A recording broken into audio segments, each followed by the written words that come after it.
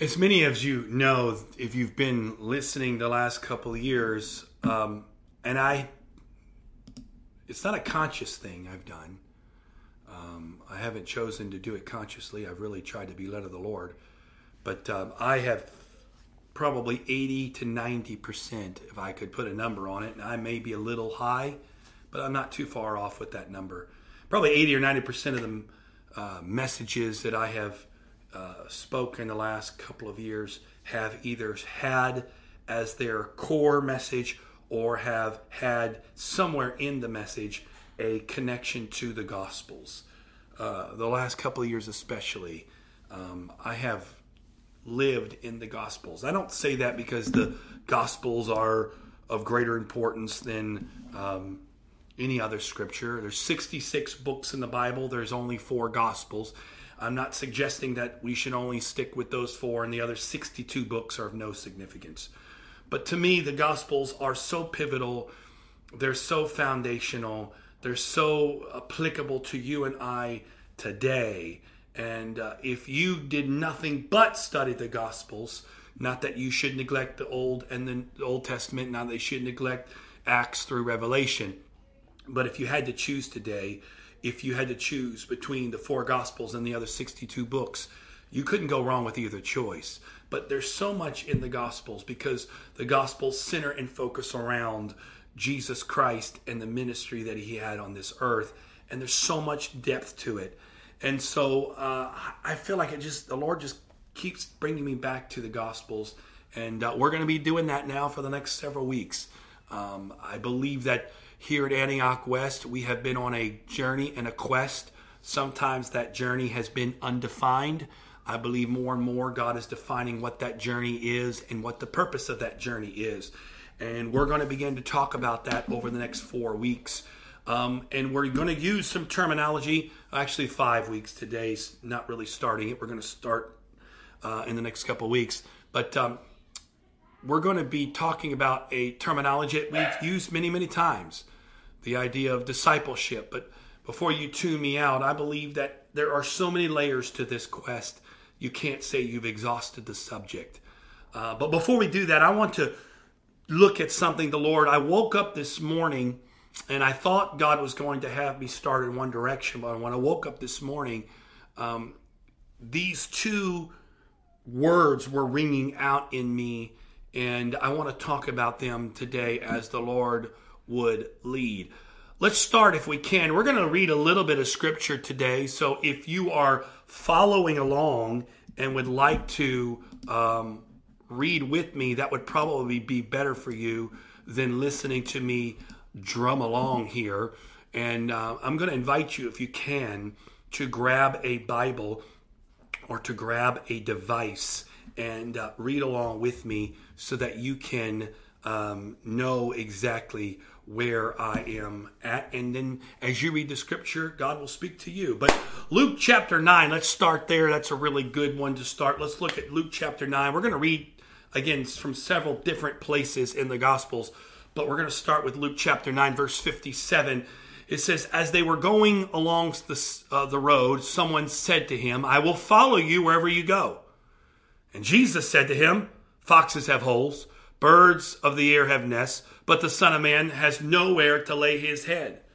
To another he said, follow me. But he said, Lord, let me first go and bury my father. And Jesus said, leave the dead to bury their own dead.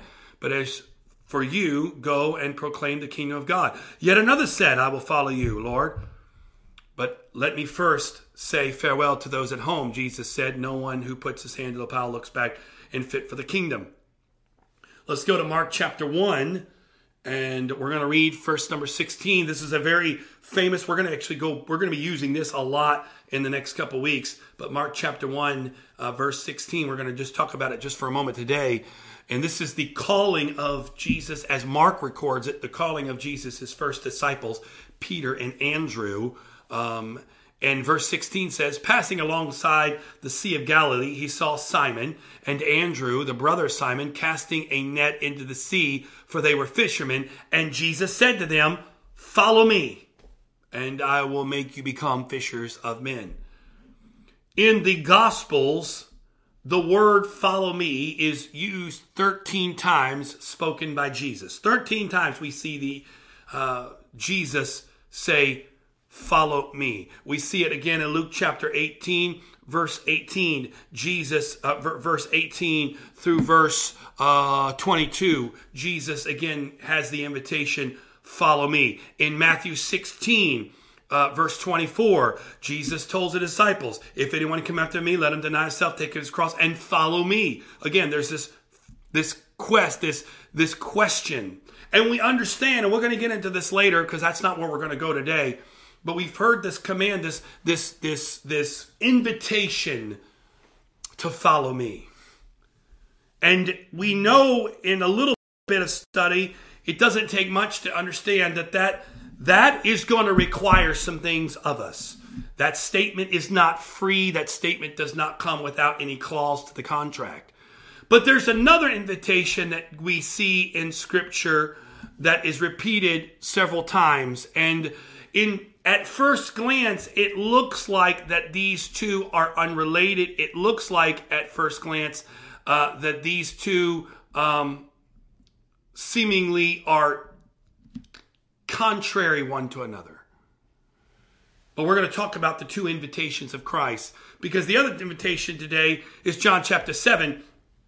And this is a beautiful, beautiful scene that's being painted here by John. I don't have time to go into this. I've done it before and taught on it before. But this John chapter 7 scene is quite magnificent in what is actually happening. There's this amazing imagery that's happening sort of in the story and behind the story when you kind of look at it and research it out. This is a phenomenal scene. It's absolutely one of those Hollywood scripted moments. And in the midst of all this, chapter 7, verse 37 says, on the last day of the feast, the great day, Jesus stood up and cried out, if anyone thirsts, let him come to me and drink. Whoever believes in me, as the scripture has said, out of his heart shall flow rivers of living water. Now this he said about the Spirit, whom those who believed in him want to receive, for as yet the Spirit had not been given because Jesus was not yet glorified. There's this invitation here to come. It's an invitation based off a condition to come. And then we see in Matthew chapter 11, Matthew gives us his own version of this invitation. Matthew chapter 11 verse 28 says, come to me, all you who labor and are heavy laden, and I will give you rest. Take my yoke upon you and learn of me, for I am gentle and lowly in heart, and you will find rest for your soul. For my yoke is easy and my burden is light. My yoke is easy and my burden is light. My yoke is easy and my burden is light. At first, if you look at it on the surface, it seems like these two invitations are disjointed. It feels like in some ways these two invitations that Jesus is giving are in conflict with one another in some ways, because in one moment he's asking you to come and here's what it's going to give to you, but on another situation he's asking you to let go and follow. Now what is it? What am I supposed to come or am I supposed to follow? And if I come, can I follow? If I follow, do I not come? And there's this seemingly surface tension and in some ways this surface contradiction that appears to leave us in limbo on what you and I are to do in response to the invitations that Jesus is given to our life. Now, let me stop here for a moment because some of you already know this, but some of you may not. And this is a very important piece to understand. These are invitations. One invitation is to come. The other invitation is to follow. But let's look at this for a moment and understand that's exactly what they are. They're not commands. Jesus is not telling you, you better do this. Or he's saying, if you will do this, then here's what's going to happen. It's an invitation and an opportunity. It's not a command with consequences. Why is that important? It's important because it shows us that God cannot work past you and I and our will. He cannot work past our will. Meaning today, right where you are, you have and possess within you the most powerful God-stopping force in the universe. The devil can't stop God. There's no demonic power that can stop God. But there is a God-stopping force in the universe, and you possess it, and I possess it. And it is the most dangerous force in all of the universe, and that is our will. Because it's our will that can stop God from working. It's our will that can basically handcuff God and make God's power useless and worthless in our life, because he cannot move past our will. And here it is again where he says, if you thirst, I see your condition, but I cannot fix your condition until you first engage the fact that your will cannot run your life. You've got to come to me. You've got to put your will down, and you've got to acknowledge. That's why the other part in the scripture where he says, I stand at the door and I knock, right? I don't beat the door down. I don't hold the key to open the door. I'm not going to ram the door. I'm going to knock, because it's up to you and I to respond to the invitation. This is the crux of everything when it comes to God. God does not force us to do one thing. God will never work past your will. God will never twist your arm and make you do something as you go kicking and screaming. Now, he will sometimes make your life miserable. He will sometimes put you in a situation where there is no way out but him. If I take you up to a building today that is a couple hundred feet tall, and I take you to the edge, and I say to you, I'm going to give you a choice. Jump off or don't jump off. I haven't violated your will. I'm giving you a choice. You say, well, that's not really a choice. Technically, it is a choice. I haven't told you to jump off, and I haven't told you not to jump off. I've given you a choice. But you know, based off of the consequences of your decision, you really don't have a choice. So I haven't violated your will, but I have made it to the point you're not going to like the choices you make. God cannot violate your will, but he can make it to you're not going to like the choices if you choose to jump. God cannot keep you from hell. I mean, God cannot force you to go to heaven. But if you choose to run your own life, the consequences are hell. But God's not sending you to hell. He's giving you a choice. Your will is what sends you to hell. Nobody in hell is going to be able to point their finger at God and say, you sent me here. The Bible talks about in hell, there's a thing called the worm that dieth not. That's not talking about a physical worm eating at you. That worm that dieth not is sort of this ultimate nagging feeling and this repetitive voice of regret that never goes away, that you literally are going to go through every moment of your life where God reached out and tried to help you, that you made the wrong decision, where you gave in to the lust of your flesh, the lust of your eyes, the lust of your of your ears. You gave into all the lusts of your flesh, because the Bible says when lust hath conceived, it bringeth forth sin. So no one's going to be able to look in hell and look up at God and go, you put me here, you mean God. We're all going to go, who's in hell? And hopefully I say that, not we all. I hope I don't say that. Please, Jesus, save me. But but those in hell are only going to be able to look up and with ultimate regret and know that they are there because of their will. So Jesus demonstrates this here with his invitations. He demonstrates the fact that he says, come. It's a condition based off your response. He says in John 7, this wonderful, beautiful, that if you're thirsty, he's going to give you this everlasting drink of living water that's going to flow from you and never die. And it's always going to be there. And it's going to be refreshing and life-giving. But the condition he puts on that is he says, come. He didn't say, I'll come to you. He says, come. It's a condition. It's an invitation.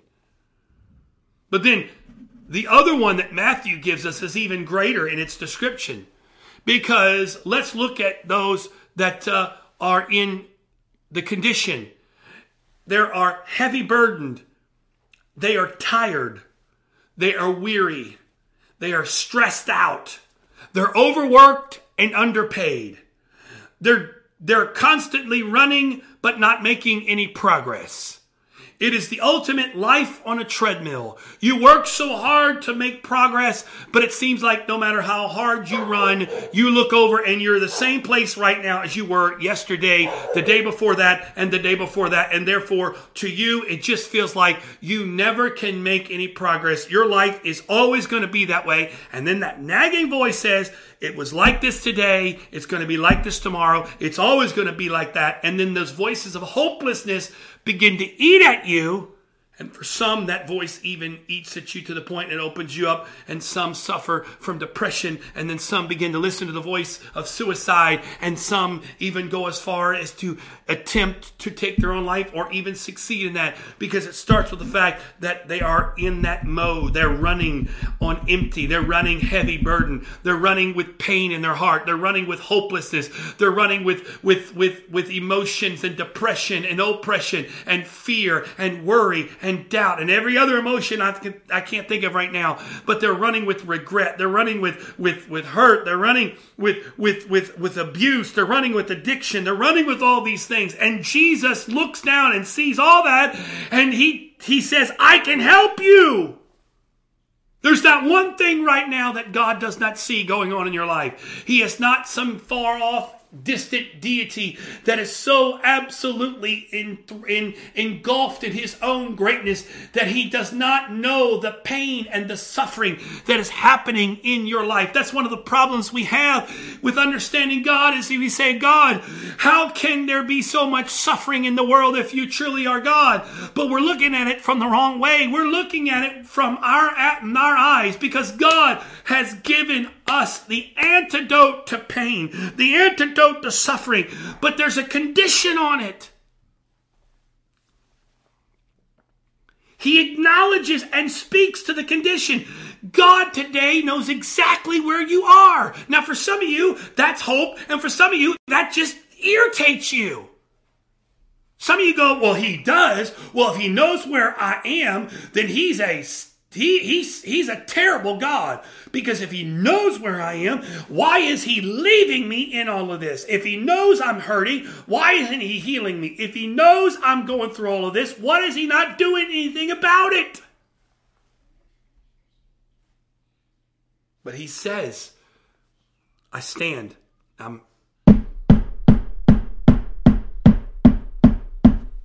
I knock. I'm knocking today. That's what I feel like the Holy Ghost wants me to say to someone today.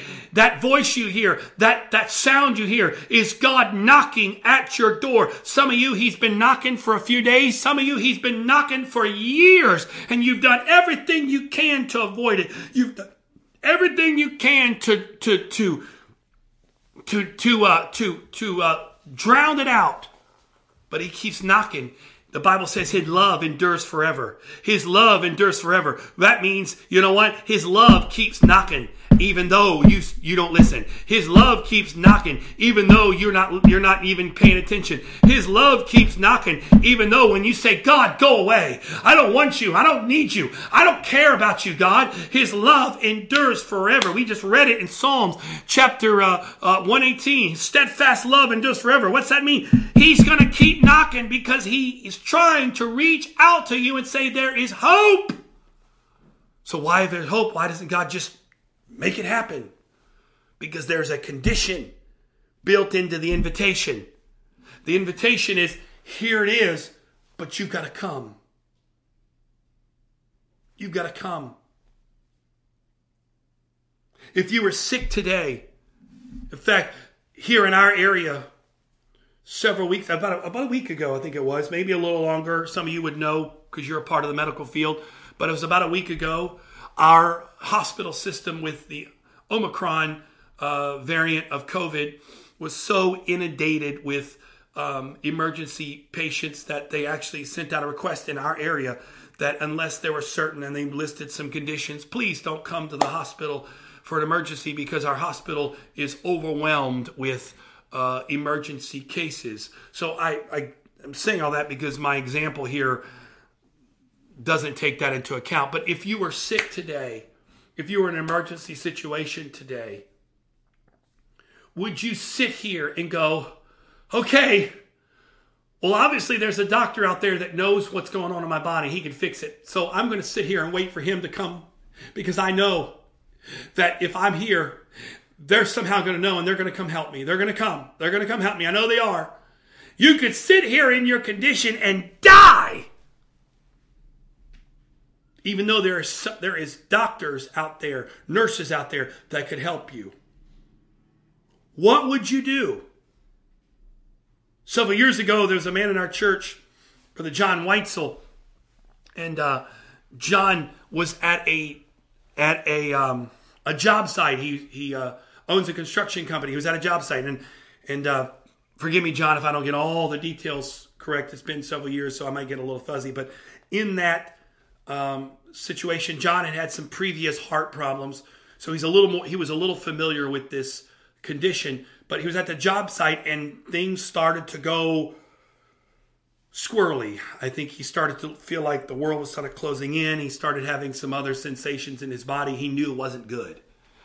And he knew he was several minutes away from the hospital here in our area. He was not near, but he knew if he waited and called the ambulance because of where he was, by the time that they found him and discovered him, he may not even be alive in order for them to save him. So I don't suggest you do this, and neither did John. John, we talked about it and had a laugh when it was all over.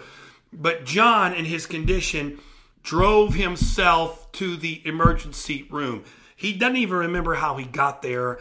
I believe that there was an angel of God guiding his truck all the way there. You can say, well, that's crazy, but your faith, you believe what you want to believe. I'll believe what I want to believe. But a man in the middle of having a heart attack who is not coherent and is starting to lose vision and consciousness, how does he get across town, through traffic, through all of this, not killing somebody, not killing himself, and not getting a ticket?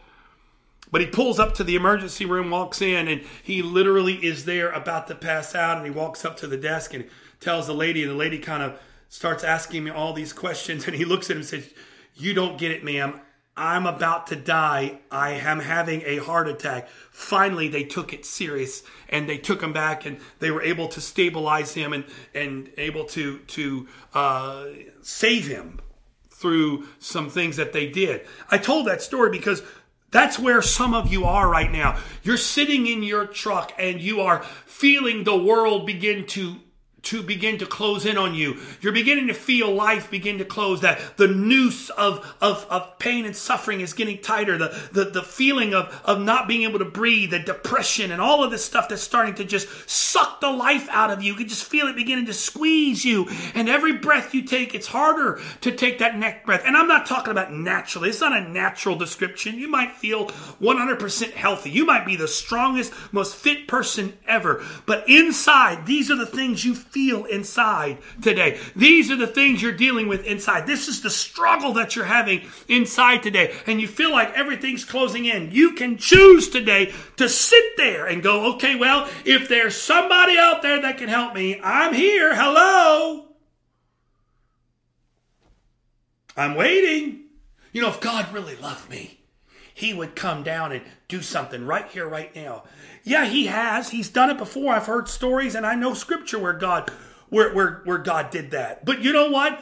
If John would have called the ambulance, who has the ability to bring life-saving devices to your doorstep, but he was at the condition that if he would have waited for them to show up, he may not have made it. I'm telling someone today in the Holy Ghost, God has put me on here today to tell somebody, if you wait any longer, there may not be anything left to wait for. But if you really want God to work, today is the day that you need to act. You said, what does that mean? I don't know what that means for you. I can't spell it out in perfect, applicable language. You do this and do that and go here and go there. But I'm telling you today, God is trying to tell somebody, I'm giving you an invitation. I'm laying it out there, but I'm needing you to respond. But if you respond, here's what's going to happen. If you're thirsty, I'm going to fill you up today. If you're heavy burdened, I'm going to make it light today. If you're weary, I'm going to give you rest today. But I need you to come to me. Why? Because I'm God. I'm holy God. I'm not even going to bother getting out of my throne today because it's just too beneath me. No. Because the Bible says this. Let's look it up real quick so you don't think I'm making it up. Let's look it up. One second.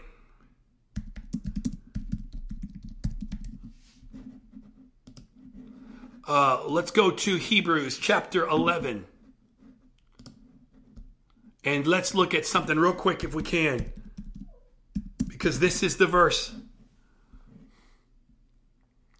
Here we go. Let's look at all of Hebrews for the first 6 verses. Because you need to hear what I'm saying today. Not what I'm saying, what the Holy Ghost is saying. Hebrews 11 verse number 1. Now faith is the assurance of things hoped for, the conviction of things not seen. For by it people of old received their commendation. By faith we understand that the universe was created by the word of God, so that what is seen is not made of things which are visible. By faith Abel offered to God a more acceptable sacrifice than Cain, through which he was commended as righteous, God commending him by accepting his gifts. And through his faith, though he died, he still speaks. By faith Enoch was taken up so that he should not see death, as he was not found because God had taken him. Now before he was taken, he was commended as having pleased God. Verse 6, here we go. And without faith it is impossible. There it is. Literally, you cannot get more definitive than that statement. I'm sorry. I don't care how good a person you are. I don't care how many acts of kindness you perform. I don't care how faithful you are to religious activities. That statement right there says none of that really means a hill of beans to God. That right there says without faith, it is impossible. Forgive me for getting animated here, but I got to drive that home with some conviction. Without faith, it is impossible to please him. But God, look what I'm doing over here. God, I'm giving money to the poor. God, I'm faithful to all my religious activities. God, I'm checking off my boxes. God, I'm doing all this. Yeah, but you're not doing it for the heart of faith. You're not doing it with engaged faith. So all of those things are nothing to God, because he says without faith, it is impossible. Impossible. How much more definitive do you need to get? It is impossible to please him. For whoever would draw near to God must believe that he exists and that he rewards those who seek him. Notice this. The condition and response to come is a condition and response of faith. You cannot come to God without faith. You cannot please God without faith. You cannot respond to the invitation of God without responding with faith. But he says, if you come, here's why you're going to come. Because faith is going to tell you that whoever draws near to God must believe that he exists and that he rewards. Meaning, not a reward like, good boy, here you go, here's a treat. But it's more from the standpoint, if I come to you, you're going to give me what you promised. That's why some of you don't move. That's why when God gives the invitation, you stand there paralyzed with fear and doubt, because you believe that if you do, God's going to do the old Indian giver trick. Here it is. You came to me. I'm sorry. Because you've been let down before by men. You've been lied to. You've been hurt. You've been rejected. So you figure if everyone else has done that and God is... What makes God different? And so that voice of doubt creeps in, and instead of coming to God, you don't go to the hospital if you're having a heart attack unless you believe that somebody at that hospital can help you. Right? That's faith. That's faith. Faith, you say, well, that doesn't sound very much like faith. No. That's because we made faith some kind of spiritual, mystical. Ooh, what are you doing? I've got faith. Want to see my faith?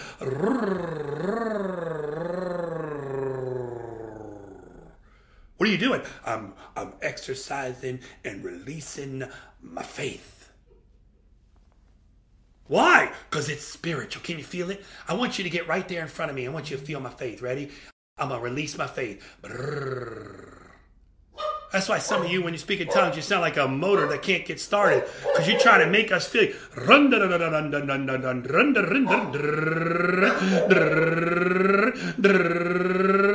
That's not the Holy Ghost. Your engine's stuck because you don't have faith. I'm not making fun. Some of you are like, well, you're making fun. I'm not making fun. I'm getting you to realize you don't have faith. You may look like you have faith. You may have all the markings of someone have faith, but you don't have faith. You don't go to the hospital, to the doctors, if you don't believe there's someone there that can help you. And you say, well, that's not faith. It is faith, because faith without works is dead. You can sit in that... Our good brother John could have sat there in that truck and said, I'm having a heart attack. Well, John, what do you need? I know someone at the hospital can help me. We'll go to the hospital. I don't know. I don't know. What if I just sit here and I believe I'm at the hospital? I'm going to believe it. Ready? Here we go. I'm at the hospital. I'm at the hospital. I'm at the hospital. I'm at the hospital. You would look at him and say, excuse me, sir, that may work in some other world, but you're going to actually have to physically go. I'm glad you can name it and claim it. I believe, the Bible says, I believe, therefore have I spoken. But you can name it and blame it, blab it and grab it. You can't lose with the stuff I use all you want. But eventually you're going to have to put your money where your mouth was and get your feet moving. Because Jesus said, come unto me. You can sit back and say, okay, Jesus, I'm coming. I know you're my answer. Here I come, Jesus. Here I come, Jesus. Here I come. I'm coming, Jesus. Hold on a second. I'm coming. Give me a minute. I'm coming. That's what you do. You can't fool God into saying something that your actions aren't backing up. This is kind of off where I thought it was going, but I feel the Holy Ghost right now trying to reach to somebody, because God's got your answer. God's got your deliverance. God's got your freedom. He's got your healing. But there's a condition to that, and that condition is come. But you've got to activate your faith. That means you're going to have to put some action to that. That means you're going to have to get up today, like we said, and say, this is the day that the Lord has made. I will rejoice and be glad in it. Wait a minute. Is everything great? No, actually, it's hell today. Do you feel great? No, I feel horrible. I'm in pain. I'm suffering. I'm feeling with depression. But I choose to act.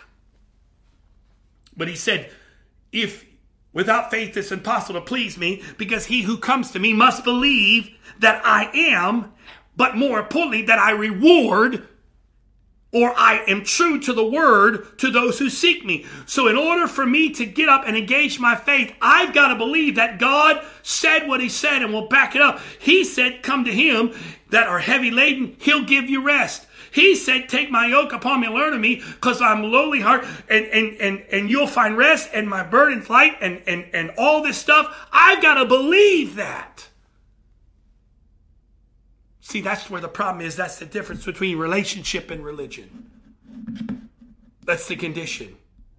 I wrote this down in my notes today, and I say this here towards the end. There are 4 conditions. There's 4 things in this verse here. I'll read it again one more time. He says, come unto me, all you who labor and are heavy laden. I will give you rest. Take my yoke upon you and learn of me, for I am gentle and lowly in heart, and you'll find rest for your souls. For my yoke is easy and my burden is light. There are 4 conditions, 4 things, 4 steps, 4 activation points in that. Come, learn. Come, take, learn, and find. Come, take, learn, and find. All of those are steps of faith. Come. That values relationship over religion. Religion draws you into a system. Relationship draws you to the one who can help. He says, come. Not come to church. Not come to an activity. Not come and listen to somebody else. He said, come unto me. That's the first condition. The first condition is, this is all about him. It's not about Joel Wright, not about Antioch West, not about your piousness, not about your religious checkbox. It's not about your pedigree. It's not about your failures or your past performances. It's not about the fact that you can't seem to do it right. The condition is simply come. He didn't put anything else on it. He didn't say, come all you perfect people. Come all of those who pray 12 hours a day. Come to me, all those of you that fast. Come to all those that read the Bible. Come to me, all those who have never said a bad word, never smoked, never drink, never cursed, never chewed, never hung out with folks that do. Come to me. He just said, come. That means you. Yeah, I'm talking to you today. That means you. Can't get it right. Can't seem to do anything right. Got more problems than you know what to do with. Got all kinds of junk. He's talking to you. He's not talking to the elite today. He's talking to you. He said, come. The second thing when you come, take. Take. Meaning you got to receive what's offered to you. That's action. That's action. That's another way of saying it is be a doer of the word and not a hearer also. You're hearing the word. But how do I take? Okay, I acknowledge that God's talking. What do I have to do after this? You've got to take it. What does that mean? That means to be a doer of the word and not a hearer of the word. Meaning when this is all said and done and I get off here in a minute, instead of sitting there and going about your day, you might have to stop and say, God, I know you're calling me. I don't know what it means, God. That man spoke for 45 minutes and he was all over the map and I really don't understand half he was saying, but I do know you were trying to get me to do something. God, I don't know what it is, but would you show me? What does it mean for me to activate? Because for you, it might be something you should do. For you, it might be something to stop doing. For some of you, taking is going to be action in the positive. Others of you, it's going to be action and stop doing what you're doing. Take it. The next thing is learn. He said what? Learn that I am. Learn that I'm meek. Learn that I'm lowly in heart. And if I'm that, you're going to learn I'm not a hard taskmaster. I'm not unloving. I'm not uncaring. I'm not selfish. You see, that's the beauty of this. When you look at God from this angle, he looks uncaring. How can God sit there and tell me to come when he knows what I'm going through? But when you get into the yoke, when you accept that invitation, when you reach out to him and he pulls you close, you'll realize he actually is loving. He actually is caring. He's meek. He's kind. He's not a hard taskmaster. And the beauty about all that is when you do all that, when you come and you take and you learn, and the greatest part about this is you find. You find. Meaning you get to discover things about God you didn't know. You get to discover things about yourself you didn't know. You find places in you that you go, wow, God. So to the worn out in heart, Jesus says, come. Just like he did Lazarus. To those wanting with a wanting heart or a needing heart, Jesus says, come. Just like he did Zacchaeus, who was a man searching for hope. To those who are wandering around, lost and need direction, he said, come and see, just like he said to John and Andrew. And for those of you that are weary, he already said it in Matthew chapter 11, come unto me. There's a condition in all those. He said to Lazarus, come forth. He says to the Zacchaeus, come down. He says to John and Andrew, come and see. And he says to the weary heart, come unto me. All those are conditions. You see, here's the beauty about all this. When you start this journey, it doesn't automatically start yielding results immediately. Sometimes it does, but don't lose hope today if you start this and it doesn't automatically change. They have archaeologists in the town of Bethany have a place marked called the Tomb of Lazarus. This tomb has been marked as the place where Lazarus, who, if you go in scripture and you read the Gospel of John, Lazarus was resurrected by Jesus. He was the brother of Mary and Martha. It's a phenomenal story. I suggest you go and read it. But Jesus says to Lazarus, come forth. He comes out of the grave in grave clothes. It's a great story of redemption. But here's the power of the story that I believe God has shown me that can speak to you today. This is how faith works. They found there's a tomb in the town of Bethany. It's called the Lazarus tomb. It dates back to about the year 200 AD. it was at that time where there was a historian that marked that this was the tomb that Lazarus was resurrected from. Now, we don't know definitively 100% that that was the tomb, but we are certain that that tomb, or a tomb just like that, was one that Lazarus came out of. Because in the town of Bethany, there are some tombs that are preserved, and Mary and Martha would have been a family of great prominence, because when Lazarus died, the whole town came out. So he would not have been buried in some off little tiny place no one knew about. He would have been buried in something of somewhat significance and somewhat of circumstance, because the town knew about this. So these tombs that they've discovered have a unique feature, because I don't know about you, but when I think of the tomb that Lazarus came out of, I think of this stone rolling away, and on the other side there'd be a room and Lazarus walking out. But the tombs in Bethany are very old, they're very ancient, and because they housed many. We think of a tomb today, if you go to a graveside, there's a stone marker that represents someone, or maybe of a husband and wife buried together. But you don't really go into a place where there's multiple families, multiple people laid in. But in tombs at that day and time, a tomb could have dozens, if not more, depending on the size of bodies and eventually bones laid in it. So this tomb that Lazarus was in was not just a Lazarus' tomb, but it was a tomb that held most of his family, maybe his mother and his father, extended family. So there's multiple places in that tomb. And because of that, and the area in which Bethany is located, it's a very porous rock. It's like a limestone, so it's very easily carved. So these tombs go way down. They have many different layers. And they've discovered through archaeological research that the area of this tomb, whether it's the tomb or not, but the area of this tomb that would have dated to around the time of Christ was several layers down. I'm talking about, you can see pictures of it. There's these narrow passageways that go down, 3 or 4 different flights of stairs through different types of nooks and crannies to get down to the area that would have been the first century area. You're like, what in the world does this have to do with anything? Here's what I saw when I discovered this tomb, and I was reading about this tomb. I'm reading about this tomb, and I'm an archaeological history junkie. I like reading about it. But I'm reading this tomb, and all of a sudden I'm reading about it, and I just get excited.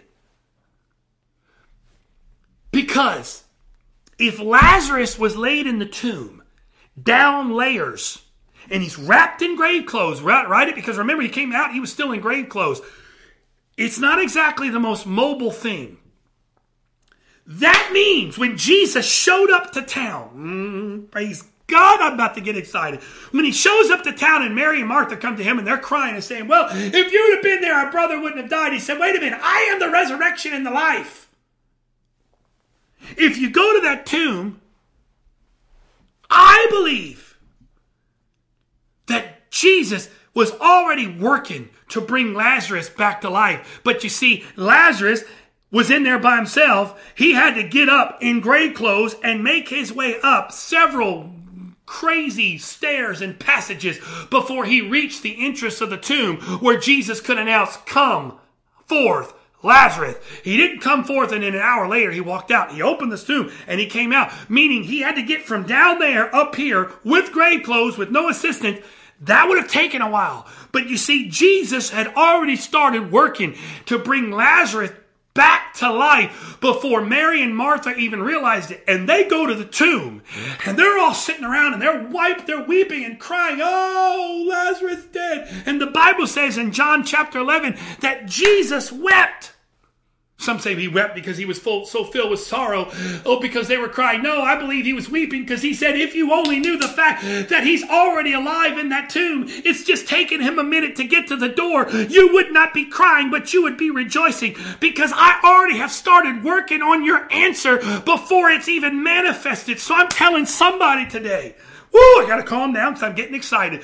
I'm telling somebody today that God has already worked on resurrecting things in your life, but they're just taking a while to get to the tomb door. So instead of crying and weeping over what you don't have, start rejoicing because you know that God is faithful. He is the resurrection of life, and it's only just a matter of time before your answer climbs its way out of the tomb to the door, and Jesus can finally step and say, "Answer, come forth," and manifest it. But just because it hasn't reached the top of the door doesn't mean that God is not working. Baby, it's coming. So instead of crying at the door of your tomb today, why don't you get your dancing shoes out and begin to rejoice, because this is the day that the Lord has made, and I choose to rejoice and be glad in it. Well, it's dead. No. That's what you see because you can't see past the stone at the tomb. But on the other side, what you don't realize is the resurrection and the life has already started working. It just hasn't manifested itself yet. But it's coming. It's coming. It's coming. My goodness, I'm about to get off this chair and run around this table for a moment because I can feel the Holy Ghost reaching, telling somebody, come. I can help you, but you got to come. But you start coming, you wait a minute, God, I'm coming, but nothing's happening. No. What you realize, the moment you get out of your seat today, whether it's physical or metaphorical, the moment you start moving, God's going to start working. It may not manifest itself today by noon. It may not manifest itself tonight by 10 o'clock. It may not come tomorrow or Tuesday or Wednesday. It may come Friday or next month or next year. But that doesn't mean God's not faithful, because He started working the moment you started moving. Woo! My Lord. Somebody needs to hear what I'm saying today. I'm not trying to get this fired up because I don't want my emotions to be misconstrued as trying to hype you up, but I feel such a powerful move of the Holy Ghost trying to tell somebody today, just come, because the moment you just make a flinch, you ever been to an auction? At an auction, they say don't move, because if you move, they're going to call that a bid. So you can't touch your ear. You can't scratch your head. You got to stay real still, because the moment you move, the auctioneer will go bid. So you stay still. But I'm telling you today, God is looking down at you right now going, come on, baby, just make a move. Just, I don't even care. Just start wiggling in your chair. I don't need you to get up and dance and shout and run the aisles. I just need you to start moving. And the moment you might just sit up. The moment you might just start pressing on your chair. You might even start just putting your feet flat on the ground. And God's like, let's go, boys. Let's start it up. Let's start moving. They're moving. Let's start it. Wait a minute. I don't see it. I don't feel it. No, Lazarus. He's already started working, but he's got a little climbing to do, get out of the grave, because he's buried under hurt. He's buried in pain. He's buried in regret. He's buried in past. He's buried in abuse. He's buried in addiction. But he's got to get out of that tomb. But he's coming because you're moving. Father, in the name of Jesus, I speak right now, Lord. I can feel you speaking. I can feel faith trying to rise. I bind every spirit of doubt and unbelief. I bind every spirit of fear. I bind every lie of the adversary. I rebuke it in the name of Jesus. I bind the spirit of religious tradition that blinds our eyes, that we cannot see the truth of who you are. We cannot see the truth of the power of who you are. We try to earn it. We don't just receive it. We try to make it happen versus just understanding that you are the author and the finisher of our faith. Right now, in the name of Jesus, I speak faith to rise up. Rise up, faith, in the name of Jesus. Lord, show us the way. Some of us don't know the way, but you are the way. You are the truth. You are the life. No man comes to the Father but by you. So, Father, it's about you, and only you, and about you, and only you. I speak now in the name of Jesus. Let it be. Let it be, let it be, let it be. In the name of Jesus, let it happen, Father, right now, even as we pray.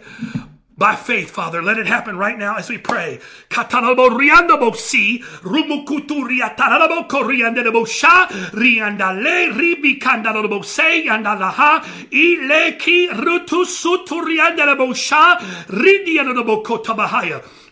it in the name of Jesus. Come on and receive it in the name of Jesus. Receive it in the name of Jesus. Receive it in the name of Jesus. Come on. I know it sounds awkward and weird. We're doing this online, but I'm telling you, the Holy Ghost, receive it right now. I can't stop here for a moment. I got to wait in the Holy Ghost, because the Holy Ghost is trying to tell it, no, start acting now. No, start acting now. Today's the day. Today's the day. Now is the time. Now is the moment. In the name of Jesus.